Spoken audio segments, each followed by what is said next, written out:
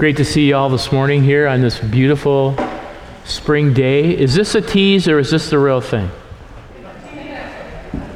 You know, if you're a Washingtonian, you might answer it's a tease, but let's hope that this continues on. It's great to have such beautiful weather. If you have a Bible with you, I would ask that you turn to the book of Hebrews, chapter 4. We're going to be looking at verses 1 through 13 today. And if you don't have a Bible, then we'd like you to leave right now. No, what you can do is feel free to look at the screen behind me, and the text will be up there. It's good to have a Bible, kind of get your fingers used to the pages and the books and stuff if you're unfamiliar with those, but that we have the screen up there, and that is just fine. So however you choose to roll with that. But we're in chapter 4, verses 1 through 13. And Father, we just ask that as we get into this text today, that it would be clear. It's a challenge. It's not the easiest text in the world to preach on, but you put it there because it's a crucial warning. And you did this for us. And so, Lord, magnify your name in us as we understand what you're trying to tell us. And may we go out of here with this just really speaking to our hearts. However you want to apply it. It's up to you, Lord. Do that, and we ask it in Jesus' name for your glory and our blessing. Amen. Amen. I'd like to talk about my mother-in-law just a little bit this morning, okay? I had a good mother-in-law. Debbie's mom was a real dear. She was a very kind woman, a very generous woman, and a very caring woman. And I have the feeling, although we never took advantage of it, that we could have called her at any time for anything, and she would have come through for us. But she had, dare I call it an idiosyncrasy? I don't know what I would call it, but she had something that she said somewhat frequently, and as she descended into dementia, she said it all the time. And one thing that she said was, be careful. So when she had her faculties, all of them, you know, if someone was moving something in the house, a chair, a cup, be careful. And if someone was carrying a dish or a bowl of soup or something, be careful. And it was the hardest when you were driving her somewhere. Because if a car got close, you be careful. And Parisha thought that a semi would pull up next to you. Be careful. And it got more and more repetitive the farther she descended into Alzheimer's. She was a dear woman, but that I'll never get be careful out of my mind. Okay? And if I really want to get under Debbie's skin, I'll say, be careful. And she goes, don't say that. But as I thought about that, why does she say that over and over again? Because I think that was her way of trying to protect us. I mean, really, I think she was trying to protect us from harm and keep us safe because she loved us. She wasn't trying to irritate us. She loved her children and her son-in-law and her grandchildren. And I guess we didn't have any my sister's brother had grandchildren, and she just loved them. I think the same is true with the book of Hebrews. I really do. There's an abundance of warnings given to us by God in the book of Hebrews. Not a few warnings. They start early in the book of Hebrews and they go towards the end of the book of Hebrews. And God's not giving us these warnings because he wants to irritate us or make our lives miserable.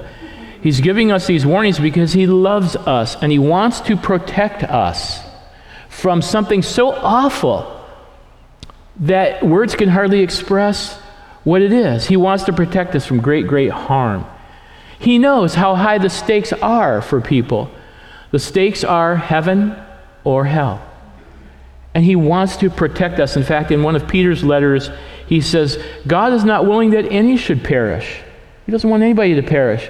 He doesn't want anybody to practice self-deception or self-delusion. He wants people to understand the truth and properly respond to it. Because he loves people. He created them. And God knows that many will not enter his salvation rest of heaven, just like most of the unbelieving Israelites failed to enter the promised land, or the land of milk and honey, or Canaan land, whatever you want to call it. Canaan rest. after being in the desert. And such is the case here in chapter 4, verses 1 through 13, as the writer continues under the inspiration of the Holy Spirit with the second part of a warning that started in chapter 3, verse 7 through 19 last week. And that warning was, if you remember, if you were here, do not harden your heart. Don't harden your heart. Whatever you do, don't harden your heart to God, to Jesus. See, many of these New Testament Jews here that this writer is writing to knew the basics of the gospel. They understood the basics of the gospel. Okay? They understood them, but the problem was that they understood them mentally or academically or theologically, but ultimately they didn't fully trust in Christ inwardly. They only committed themselves partially to Christ for salvation, which is no commitment at all. And so they were being warned to make sure that their faith was genuine by believing and persevering and holding fast to Jesus, and make sure their commitment was genuine and authentic and would last to the very end of their life. They could be called cultural believers or therapeutic believers or intellectual believers or theological believers, but they were not true believers. And they were in danger of being shocked on the day of judgment. Did you know there is a day of judgment? There's a day of judgment for believers. This is based on how we live our lives for Christ in this life, but there's a day of judgment for the unbeliever. And God doesn't want people unprepared for the great day of judgment, especially those that are in the church. And unfortunately, that's going to happen with sad regularity. Okay? So here's what happened. These Hebrew Christians, for the most part, in this church in Italy, had made a commitment to Christ. But as persecution rose, as problems surfaced, as pain developed in their lives, they began to question whether they really wanted to keep on keeping on for Jesus. They thought, like the Israelites in the desert, back in Egypt it was a lot better than it is now. I didn't have any problems back in Egypt. See how we can delude ourselves. They had a lot of problems back in Egypt. And it's just a lot easier to go back. I'm more accepted by my friends, by Rome. I had plenty to eat. I never felt like I was in danger. I didn't have to worry about being persecuted.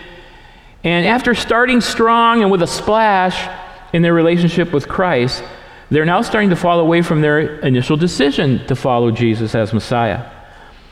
And again, they were starting to long for their previous life of Judaism, and they were in danger of halting at the crucial point of a genuine decision or commitment to Jesus and turning back.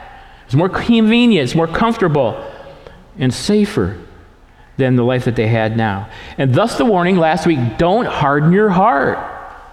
Don't harden your heart against Jesus. It's a danger. Okay, so don't do that. We saw that in chapter 3, verse 7 through 19. Okay, they were tempted to go back. So much less of a hassle to go back than to keep on keeping on with Jesus. And like many who claim belief in Jesus Christ, they were in danger of forfeiting their heavenly rest by turning back, by not persevering. And I want to make one thing clear before we go on into this text, is that once a person is saved, they're saved. Once saved, always saved. That's not the question, can you lose your salvation? The question is, have we had it to begin with? And the way that we can tell that we had genuine salvation is that we persevere in our relationship with Jesus all the way to the end. It's not how you start, it's how you finish. You can't lose it, but did you ever have it? That's the question. We don't get saved by persevering, but perseverance shows that we are saved. Okay? They started strong, but they weren't finishing well, proving that their conversion was perhaps, as the old-time writers used to say, spurious. It really wasn't genuine or authentic. And the consequences are terrible, and that's why this warning comes about in the book of Hebrews, okay? And so the second part of that warning is found in chapter 4, verses 1 through 13. And the title of the message today comes right out of these verses, and that is this: Warning, be careful to enter into God's rest. Warning, be careful to enter in to God's rest. Okay? Now remember something as we get into this text. This is a New Testament church, just like ours, in the New Testament era, so to speak, if you will. Okay? And I don't say this with any relish or excitement or enthusiasm, and I'm not trying to poke a stick in anybody's eye, but people can hide out in a church all their lives and never truly have given the throne of their heart to Christ. And that's what we want to avoid. That's why this loving but very penetrating warning here.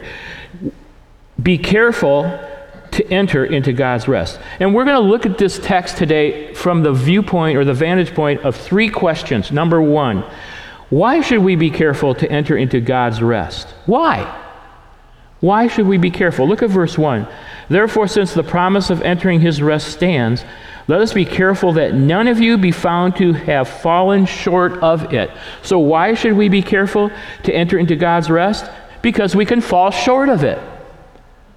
Now first, back up the truck a little bit. What does the word rest here mean? Okay. Therefore, since the promise of entering his rest still stands, let us be careful that none of you be found to have fallen short of it. Now, truthfully, got to be straight up with you guys, there are not a few pastors and scholars that use the word rest here to describe how Christians can experience God's peace or rest in the face of trials in this life. And they might use a verse or verses like Matthew 11:28-30, where Jesus said, "Come unto me, all you who labor and are heavy laden, and I will give you rest. Take my yoke upon you and learn of me, for I am meek and lowly of heart. And you'll find rest for your souls. For my yoke is easy and my burden is light." Now that's a valid point. No matter what trials, troubles, tribulations, traumas we go through in this life, we're promised by God through the Holy Spirit that we can have a peace and a rest through those things. And that's a good interpretation as a secondary application. But after studying this and looking at the context of this passage, I don't think that's what it means. I don't think it's what it means at all. Someone said a text without a context is a pretext. And it is. And given the whole context of what goes before this chapter or this passage and what goes after, I have to conclude that that's not what it's talking about. As true as it is that we will get rest from the Holy Spirit as we need it through life, I think it's something far different than that, okay? And this rest here, I believe, is a synonym for heaven. Heaven. Let me prove my point, okay? Don't doubt me too much. But I think it's a synonym for heaven. And by the way, there are lots of Bible scholars and pastors that interpret it this way. And it's a good thing that they agree with me, isn't it? You know? So rest is a synonym for heaven. Now, there are a lot of words that are used for heaven in the Bible and outside of the Bible. Let me read some of them to you. Glory or glory land, promised land, immortality, paradise, Canaan, Zion, bliss, eternity, felicity, glory, the hereafter. There's some here I wouldn't read, but eternal home, eternal rest. I got to read this one even though it's not in the Bible. Happy hunting ground, okay. Life everlasting, the pearly gates, you know. Those are some of the words. But I like rest. I'm looking forward to resting. How about you? Listen, look at me. Doesn't rest seem elusive today? It's so elusive. I just like to rest a little bit. You ever find yourself saying that? I just like to rest. Well, that's what the word here means. Rest means complete rest when we get to be with the Lord in heaven. Okay? Let me share with you what this word means. Okay? Rest can mean complete and permanent freedom from whatever worries us. Oh, you ever find yourself worrying? No? I'm worried about that. If you don't find yourself worrying, I'm sorry, I don't care how spiritual you are. It's hard not to worry, isn't it? It's hard not to be anxious. It's hard not to feel that in your chest, after you watch the evening news.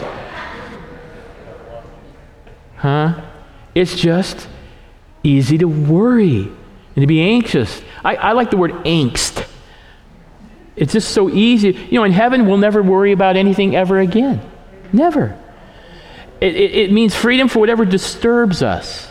Complete freedom. This word rest here in heaven means freedom from the sins that threaten and badger us. I wonder what it's like not to have a sin threaten and badger me. Well, that'll be our rest period in heaven. That goes on for eternity. The word rest here can mean to be in complete peace with God. The complete, absence of fear. The complete absence of fear. That's what rest means. The absence of fear. The complete freedom from guilt. A total understanding of God's forgiveness. Not just partial. We throw that verse out, if we confess our sins, He's faithful and just to forgive us our sins and to cleanse us from all unrighteousness. And we cling on to that, we hold on to that, we grab onto that, we clutch to that, we scratch and claw and try to get that into our hearts when we fail God, and God gives us that grace, a sense of forgiveness. Then we'll have that permanently and to a complete degree. I know, woohoo is amen and whatever you want to say, I'm with that. And then the word rest can mean a completely quiet, composed, settled confidence in the security and satisfaction with God. I'm really looking forward to that. If you want a complete opposite of that, it's the world we're living in right now. Okay. Now, again, people preach this word rest as the temporary rest that the Holy Spirit gives us when we're under trials. And again, as an application of this, it's certainly true. But I think it's talking about heaven because really all the things that we're talking about, the worries and hassles and trials while on earth in this life that can causes our rest to fluctuate. It's never just always smooth sailing. But in heaven, we'll have an eternal rest. And I just have to share this verse with you. Revelation 14, 13 and 14. This is heaven. I always back up my points with Scripture, so if you're going to argue, you can argue with God, not me, okay? Then I heard a voice from heaven say, "Right, blessed are the dead who die in the Lord from now on. Yes, says the Spirit, they will rest from their labors, for their deeds will follow them." Heaven's a place of rest. And it doesn't mean we're not going to be productive and active and our potential won't be maximized. All of that's true. But we're going to be in a state of rest. You can be really active and resting at the same time. If you're doing something that you really enjoy, let's say a hobby or something, and it doesn't tire you out, it rejuvenates you, you can be active and resting at the same time. The eternal perfect rest of heaven, Canaan, the promised land, the land of milk and honey, right, was a picture of this heavenly rest. But these Hebrew believers, or apparent believers, were facing a danger when it came to entering God's eternal rest. Was it the danger of losing their eternal salvation? Certainly not. No, it was the danger of falling short of God's rest in the first place. And, God loves us so much. Listen, guys, God loves you and I so much that He doesn't want one person in the church to be under the spirit of self-delusion or self-deception given their salvation. Amen? He doesn't want anybody fooling themselves. And people fool themselves, don't they? And you can darken the door of a church for eons, but way deep down inside, not surrender to the lordship, leadership, rulership, control of Jesus Christ. You can know all about Jesus, but he may not be the CEO of your heart. And that's the danger that he's trying to point out here. You can fall short of God's rest if you're not careful. And that's why we need to be careful to enter into God's rest. And again, I have to say this. This does not mean that God doesn't want us secure in our salvation. He does. I mean, I could quote to you so many verses right now. I have to hold back because my time is somewhat limited, but there are so many verses about God wanting us secure in our salvation. It's not about that. It's not that he doesn't want us secure to know that we're heaven bound. He just doesn't want anybody that darkens the door of a church to be under the spirit of self-delusion or self-deception. And then find out when it's too late that there's nothing they can do about it. I wrote this down in my notes here. How awful to be associated with God's people, but in the end, not being one of them because they did not believe it personally. How awful to be so close to the gates of heaven, but not to enter in. That's why Paul and Peter Paul said, test yourselves, examine yourself to see that you're in the faith. Peter said, make your calling and election sure. Test yourselves along the way. Don't go around in a morbid state of depression, but check yourself. Make sure. So again, why should we be careful to make sure we enter into God's rest? Because we can be found to have fallen short of it. And we're constantly warned about this in Scripture. Now, I've said this before here in this series, and I will say it again. And I've never read or said these verses ever in my life without a little bit of a shiver down my backside, because I'm included in this group. What did Jesus say? Many will come to me on that day, saying, Lord, Lord, didn't I cast out demons? Didn't I do works of power? Didn't I prophesy? And by the way, that word can mean preach sermons. Didn't I do all these things? And Jesus said, depart from me. I never knew you, you worker of lawlessness. Lots of Christian behaviors, lots of Christian words, lots of Christian activities, but we never really had a relationship. And that's what he's talking about here. Just check ourselves. And I'll give you a self-check here in the last question that we're going to look at today.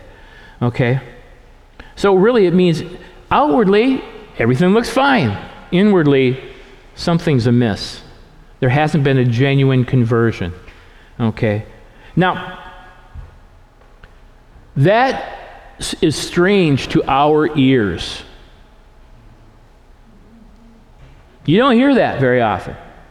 Now, you go back 100 years, or 150 years, 200 years, you heard it all the time from the most godly, fruit-bearing saints that existed on earth. They would challenge each other. Brother, make your calling and election sure. Brother, sister, test yourself to see whether you're in the faith. But we don't want to question anybody. We don't want to offend anybody. And if we're saying it rightly, we won't offend them. They'll take it in a loving way. And that's how it should be expressed. Don't be found to have fallen short. Again, God wants us to enjoy security with him in terms of our salvation. It's very important. And the devil's right there chirping in our ear. How could God let a scumbag like you into heaven? Look at all the dirty laundry you're pulling into heaven in the sight of God. Why would God pick someone like you? And we've got to get to the work of the cross and stay there, which is a good thing we're taking communion today, because we can remember that. So we face an enemy that wants to threaten our security with Christ, and so God wants us to know it. But again, the balance is he doesn't want us under self-deception, and the Bible is very clear that that's a very real possibility. And if we read the Gospels, we see even Jesus talking about it. Okay, and I'm not going to go there because it's a long passage of Scripture, but in 1 Corinthians chapter 10, 1 through 13, verse 11 says, these things were written to you about these Israelites in the desert that fell short of God's rest as a type or allegory of heaven, as examples for you to follow, so you and I don't do it. So that's the first question. But there's a wonderful statement in the midst of this question. Therefore, since the promise of entering his rest still stands, let us be careful that none of you be found to have fallen short. But you know what I love about this? Therefore, since the promise of entering his rest still stands. And if you may be thinking, I'm not really sure that my conversion experience wasn't just kind of a surface level expression of faith in Christ, the promise still stands. We can yield our lives to Christ at any moment of time in our life. And I also want to say this to you also. No one comes too late to enter into the rest of God as long as there's time to do it. Some of you came in here this morning. I would ask for a show of hands, but that would be inappropriate. No, seriously, because some of you have loved ones, dear ones in your family or your life that are not committed to Christ as Lord and Savior. And you have friends, maybe that you've known for years and years and years. And you've shared the gospel with them, and they've said, well, maybe another time, or I don't really believe in that mumbo-jumbo, and so on and so forth. There's still time. Keep praying for them. Keep praying for your friends and acquaintances, because as long as Christ has not returned and the day of judgment has been set up, there's still time for them to enter his rest. And that's good news. Okay? So the first point here is be very careful to enter his rest, because we can fall short of it. Let's go to the second question here. Okay? I'm wrestling with there we go. Second question is, what are the causes that keep people, these apparent believers, from entering God's rest? What are the causes? We've seen how important it is to heed this warning. Since that promise of entering his rest still stands, let's be careful that none of you be found to have fallen short. None of you. He's writing to a church. But what are the causes? Well, we have two of them. And then we add the third one last week, perseverance. Last week, what keeps us from falling short of genuine conversion is perseverance. Perseverance is the sign of a genuine conversion. But then we get two more in this, and I want us to look through from verses 2 through 9. For we also have had the gospel preached to us, just as they did, but the message they heard was of no value to them, because those who heard did not combine it with faith. That's the first one. Now we who have believed enter that rest, just as God has said, so I declared an oath in my anger, they shall never enter my rest. And yet his work has been finished since the creation of the world. For somewhere he has spoken about the seventh day in these words, and on the seventh day God rested from all his work. And again in the passage above he says, they shall never enter my rest. It still remains that some will enter that rest, and those who formerly had the gospel preached to them did not go in because of their, here's the second one, disobedience. Therefore God again set a certain day, calling it today, when a long time later he spoke through David, as was said before, today if you hear his voice, do not harden your hearts. For if Joshua had given them rest, God would not have spoken later about another day. There remains then a Sabbath rest for the people of God. Now, you know what I want to say after reading that passage? Clear as mud. This is a tough section of Scripture. But it's clear what the causes of not getting into God's heavenly rest are. And so we'll concentrate on that.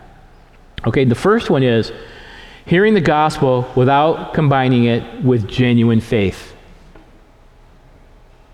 Hearing the gospel without combining it with genuine faith. What causes people to fall short of God's rest? They hear the gospel, but they don't combine it with genuine faith. And therefore, their faith is of no value. Verse 2.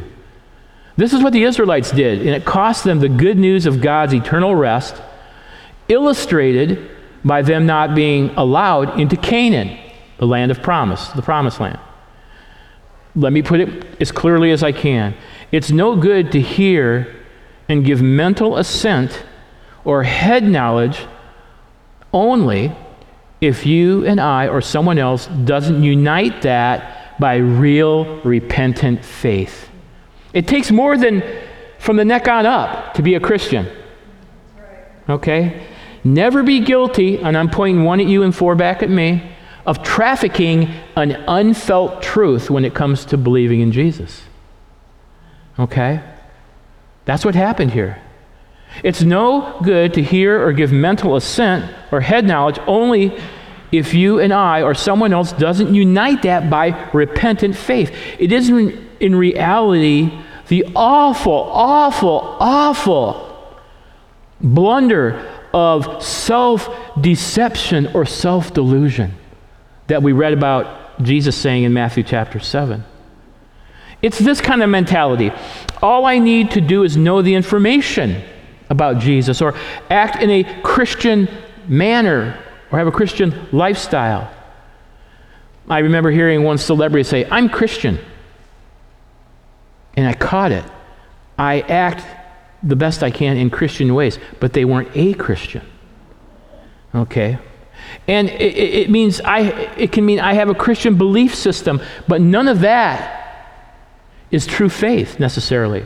And the scriptures tell us this. Okay?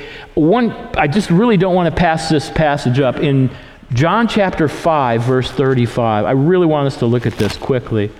John 5:35. And this will startle you. You may never have seen this. I don't know. But I saw it once, and it blew my mind. Jesus is talking with the religious people, the religious leaders, okay? And he starts in verse 36. John chapter 5. I have testimony weightier than that of John, for the very work that the Father has given me to finish, and which I am doing, testifies that the Father has sent me. And the Father who sent me has himself testified concerning me. You have never heard his voice nor seen his form, nor does his word dwell in you, for you do not believe the one he sent. Now, here it is. Here it is. You diligently study the scriptures because you think that by them you possess eternal life. But these are the scriptures that testify about who? About me, he says. Yet you refuse to come to me to have life. Remember this, you evangelical Baptists. Okay. That the Word of God is never an end in and of itself. The Word of God is inspired, infallible, inerrant in its original manuscripts. It is God's Word. It's God breathed by the Holy Spirit. But it is not God. It's a means to take us to God. And you can be filled up with all kinds of theology and all kinds of verses and all kinds of Bible knowledge and still be deader than a hammer. Jesus says if the Word of God doesn't lead to me, it hasn't fulfilled its intended purpose. Very important to understand that. For true eternal rest in heaven to be acquired, the knowledge of the gospel must be united by faith in the heart in Jesus Christ, or it's dead. The requirement for genuine salvation is faith in Christ, not just knowledge about Christ. If we confess with our mouth Jesus as Lord, we're not saved. Romans 10:9 and 10 say. But if we believe in our heart that God raised him from the dead, then we're saved. It's a combination of truth and faith, not just truth. I've got education. It means nothing in terms of salvation. You may have knowledge. It doesn't mean anything in terms of salvation unless it's coupled with faith in Christ. All the churchianity in the world, baptism, Bible reading, church attendance, preaching, teaching is useless to make us Christians. Only trusting, and they're good, those are good things, by the way, in and of themselves. But only trusting by faith in the one who died and rose for us saves us. But unlike the Israelites, if you combine the hearing of the gospel with saving faith, you're a true believer. Praise the Lord. That's what being a Christian is all about. Not just about knowing the gospel, but trusting fully in it. What is the cause that keeps people from knowing Christ? They have lots of head knowledge, but their hearts haven't been transformed. And they're shocked about it. Lord, didn't we do this? Didn't we know that? He says, well, we never, you were never baptized into me through the Holy Spirit. I know you had a PhD from the University of Jerusalem. Doesn't matter. Okay? Millions, I shouldn't say millions because I really don't know this, but many, Jesus said many, will be surprised on the judgment day. They'll be genuinely surprised that they fell short because they never gave a personal, persevering commitment of faith in the Lord Jesus Christ. And so again, just remember, the cause that keeps us from entering in is not combining the message of the gospel with faith. And I'm not saying you can walk down an aisle or pray a prayer or read a card or anything like that and not be saved. Not saying that could be your salvation experience, but I am saying you have to have believing faith. Even if it's faith as a grain of a mustard seed, Jesus said. Let's go to the second one. The second one that keeps us from entering in, okay, or putting it in terms of entering God's heavenly rest, is disobedience. Now, thank goodness, not our kind of disobedience. Anybody here not disobedience once in a while to God? Like the way I phrased that? I knew I wouldn't see a hand. Some of us more often than others. We all disobey, don't we? That's sad. I hate disobeying God. Sin scares the daylights out of me. I don't want to offend God. I don't want to grieve the Holy Spirit. But I do. It's getting quiet in here. Don't you? Yeah, if you can't say amen, say ouch, okay? Haven't used that one yet. Disobedience. Okay, disobedience to God, which begs the question to me anyway is, what kind of disobedience? Because if getting into heaven, the eternal rest of God is based on me not being disobedient, I'm toast. I am toast. I'll be disobedient before I get home today to God. I'll cop an attitude. I'll say something, think something, act in some way that violates the holy character of God. But that doesn't make me an unbeliever. Okay? I'll put it this way. There's a difference between running into sin and stubbing your toe on sin. How's that? Every Christian stubs their toe on sin. But what do you do if you're a Christian? You sense the conviction of the Holy Spirit. And you find a little private place as best as you can and say, Heavenly Father, I am so sorry for saying that. I am so sorry for thinking, acting that way. Forgive me. And God says, under the blood, let's keep going. But that's different than what the Israelites were doing. You read Exodus. Ugh. You read Numbers. You read Deuteronomy. And the Israelites had a love affair with perpetual, unrepentant, godless sin. They ran into sin, and they didn't turn back until God just thrashed them.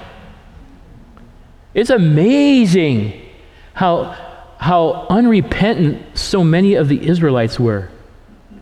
I mean, Moses didn't even get down from Mount Sinai with the tablets of stone before they were cavorting around down there. So the sins that we're talking about, and I'm going to just give a little grocery list, and I guess it's a grocery list in general. And if, by the way, in love, if these characterize you or me, we ought to just look inwardly and really see whether they're going to keep us out of heaven. Okay? And I'm going to put it in a general way and get more specific. The person who loves sin more than God is probably not a believer. Didn't mean we never fall. You never hear me say that. But we just love sin more than we love God. And when we commit it, we just don't. It doesn't concern us. Oh, nobody's perfect. But the sins of the Israelites, if I may just give a little gross list, was the sin of unbelief, the sin of persistent, willful, unrepentant, moral, and sexual sin, the hard-hearted rebellion against the things of God, a hard-hearted, independent spirit, and idolatry. And you know what idolatry, don't say, oh good, that's an Old Testament word. Idolatry simply means replacing the authority of God with a humanly devised substitute. Oops.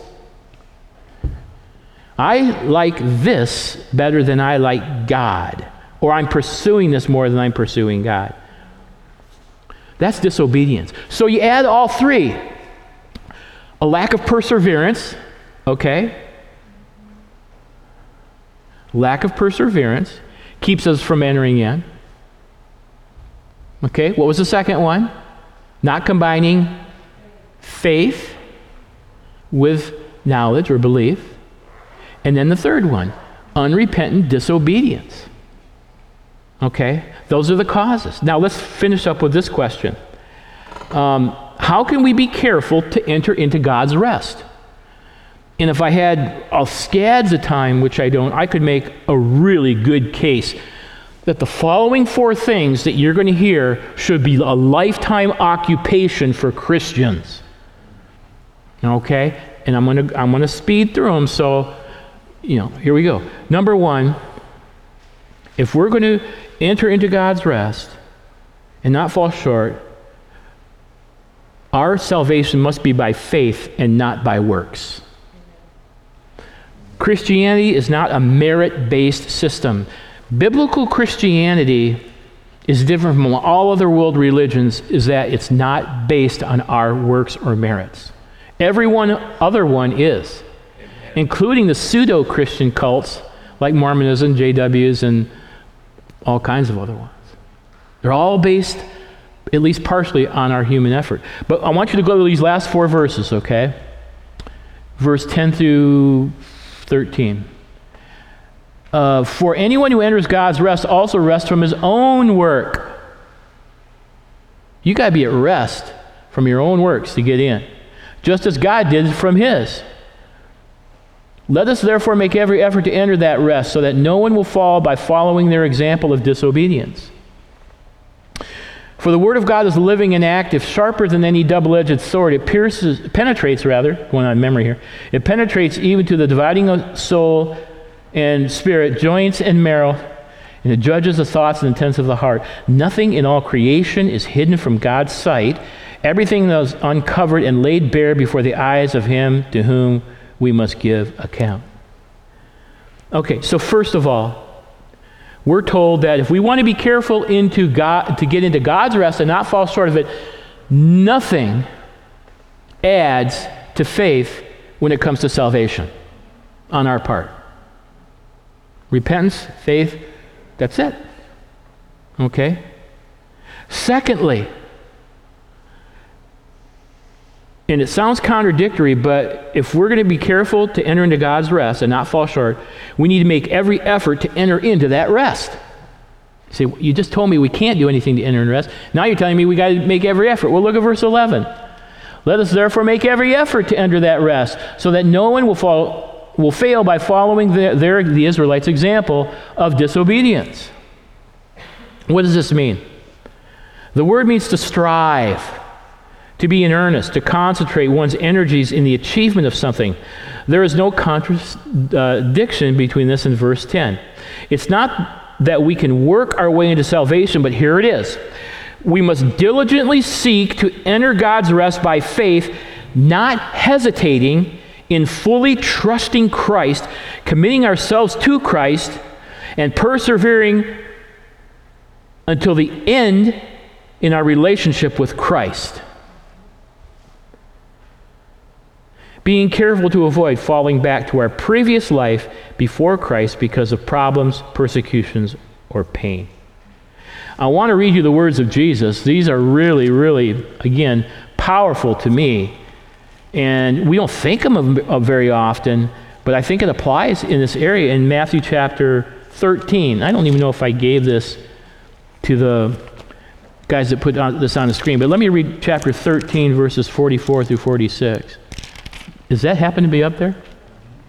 Oh, good.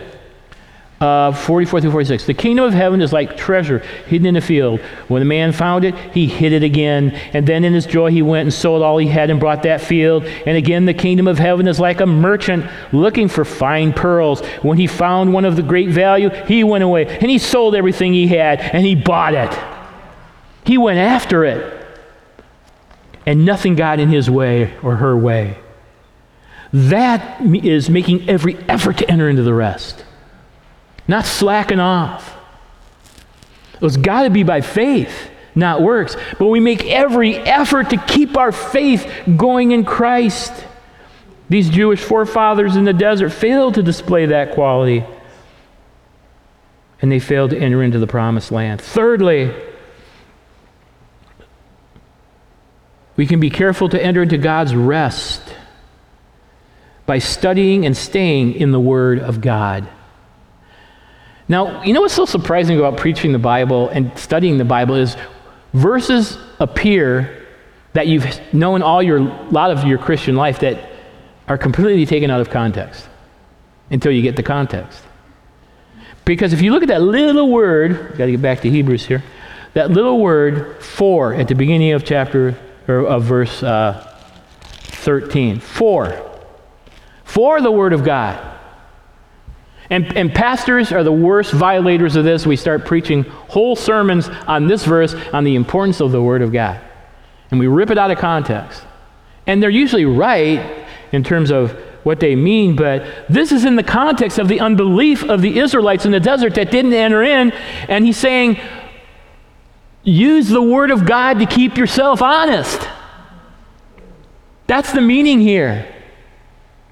Not just the great attributes of the Word of God, but getting into the Word of God so you're kept honest your whole life. Let the Word of God deal with you on a regular basis, and you won't end up like those Jews in the desert that didn't get in. Does that make sense? I love the Word of God because it deals with me. I like to be dealt with. Okay? I guess that's when I turn on one of those kind of limp-wristed, watered-down, sugar-coated, namby-pamby preachers on TV. I just have to turn the station. I want to be dealt with by the Word of God. I want to be encouraged by the Word of God, but I want to be kept honest about myself. And it's saying here that the Word of God crushes self-deception. It crushes self-delusion. It reveals our true condition. And we need that. So get into the Word of God. It's living, it's active, it's sharper than any two-edged sword, it's penetrating. It's so penetrating that it can divide the immaterial part of us, our conscience. It can penetrate our joints and our marrow. It judges the thoughts and intents of the heart so it doesn't harden, so we don't deceive ourselves about ourselves. It can penetrate the innermost part of our hearts. Now, the Word of God is comforting, and it's so wonderful the way it comforts us and gets us through tough times. I got a whole list of scriptures back on my little coffee table devotional area at home that when life gets tough and I'm worried and anxious about things, I just pray through these, and they're the most comforting verses ever. But the Word of God also serves to check us and to see if what we're doing is godly, to make sure our belief is real, to make sure we're growing. You know the word here, judge, if you look at verse 13, it judges the thoughts and intents of the heart. You know what that word is? It's the Greek word krititas. Can you guess what English word we get from that? Huh? Critic. The Word of God, krititas, is our critic. It's not that it criticizes us and runs us down. It's our critic for how we think and live and behave. And so when we open it up, it makes us be honest. Okay? It opens us up to our real motives, our real thoughts, our real spiritual condition. So how can we heed the warning to be careful to enter into God's rest and not fall short? Well, enter only by faith. Make every effort to enter that rest by faith your whole life. Persevere. Study the Word of God. And finally, let the God of the Word study you. It's not just good enough to study the Word of God to not fall short. We got to let the God of the Word study us. And that comes to verse 13. Nothing in heaven, and maybe we should skip this one. What do you say? Just have a quick amen. Let's get out of here before it starts to hurt. Maybe not. Okay. Nothing in all creation is hidden from God's sight. Everything is uncovered and laid bare before the eyes of Him to whom we must give an account. I got to use another Kleinism. If you can't say amen, say ouch. I guess I did that earlier. Remember, God is all-knowing. If we remember that God is all-knowing, all-comforting, but all-knowing, and that He understands and is aware of every single detail of our thoughts and deeds and personality and beliefs and motives, He fully and completely knows all of them and our pain, then we will enter into God's rest because we'll be honest to Him. Do you know that every Christian now and again becomes a temporary atheist? Did you know that? I could see the gears in your mind running right now. How do we become a temporary atheist? By choosing to sin or rebel or do something that's not of God. Because you have to push God out of it to do what you want. And then when the Holy Spirit begins that sandpaper job on your heart, right? You go, oh, yeah, God, I'm sorry. And then the next time, all right, God, go over there so I can do and think this. And come. So you have to kind of forget that God, it's all there in front of God. Else we wouldn't do it. Okay, so if we want to be godly Christians, or we want to make sure that we're going to not fall short, but be careful to enter in, we have to know that God has infinite supernatural eyes. And we will give an account of what we do in this life to Him. 2 Corinthians 5:10. You know, it's interesting. This is an ancient word that has several meanings, but how many of you guys ever wrestled in high school? 1, 2, several guys wrestled. This was a word for a wrestling hold, where I don't think they'd allow it today in high school, but where you grab the guy's throat and choke him. And you have eyeball to eyeball contact. That's the word. The other word is in court, a criminal trial, where what they would do is they'd fasten an apparatus onto the neck of the one that was being accused, and they would put a razor-sharp dagger under his chin and lift his eyes. So if he went down, that thing would go right up through his, whatever that thing is, and up through your, whatever that thing is, and up through into your brain. Palate, or I don't know what it is. And so they'd be like this. Eyeball to the prosecutor. He's saying everything's open to God. Now that's a comforter because my pain and my problems are open to God, but it's a convictor. Because if I'm trying to fool God, He ain't buying it. If I'm trying to hide an unregenerate heart, He ain't buying it. And so those are the things that keep us from falling short. Okay? And that's what we have to practice. Well, let me finish with this quote. Time to take communion. This is by S.J. Cole. And it's a good way to conclude. And I say this hopefully with really a lot of love in my heart. I hope this comes off really loving. It is not enough to grow up in the church and have a general belief in God and in Jesus Christ. Perhaps you've heard the gospel all your life, and intellectually you believe in Jesus and that He died for your sins, but intellectual belief is not enough. Saving faith trusts personally in the shed blood of Jesus as the only payment for my sins. Saving faith believes that God will be gracious to me in the judgment because my sins are covered by Jesus' blood, and that His righteousness has been imputed to me according to God's promise. Make sure that your hope of heaven is not based on your parents' faith or your friends' faith or your Bible school education faith or your seminary faith or your position faith. Okay? Make sure it's not based on that. Make sure it's not based on the fact that you hang out with Christians in a church building. See your need as a sinner before God and come personally to the cross in faith to receive God's mercy, and then persevere from then on until he returns. Can I get an amen?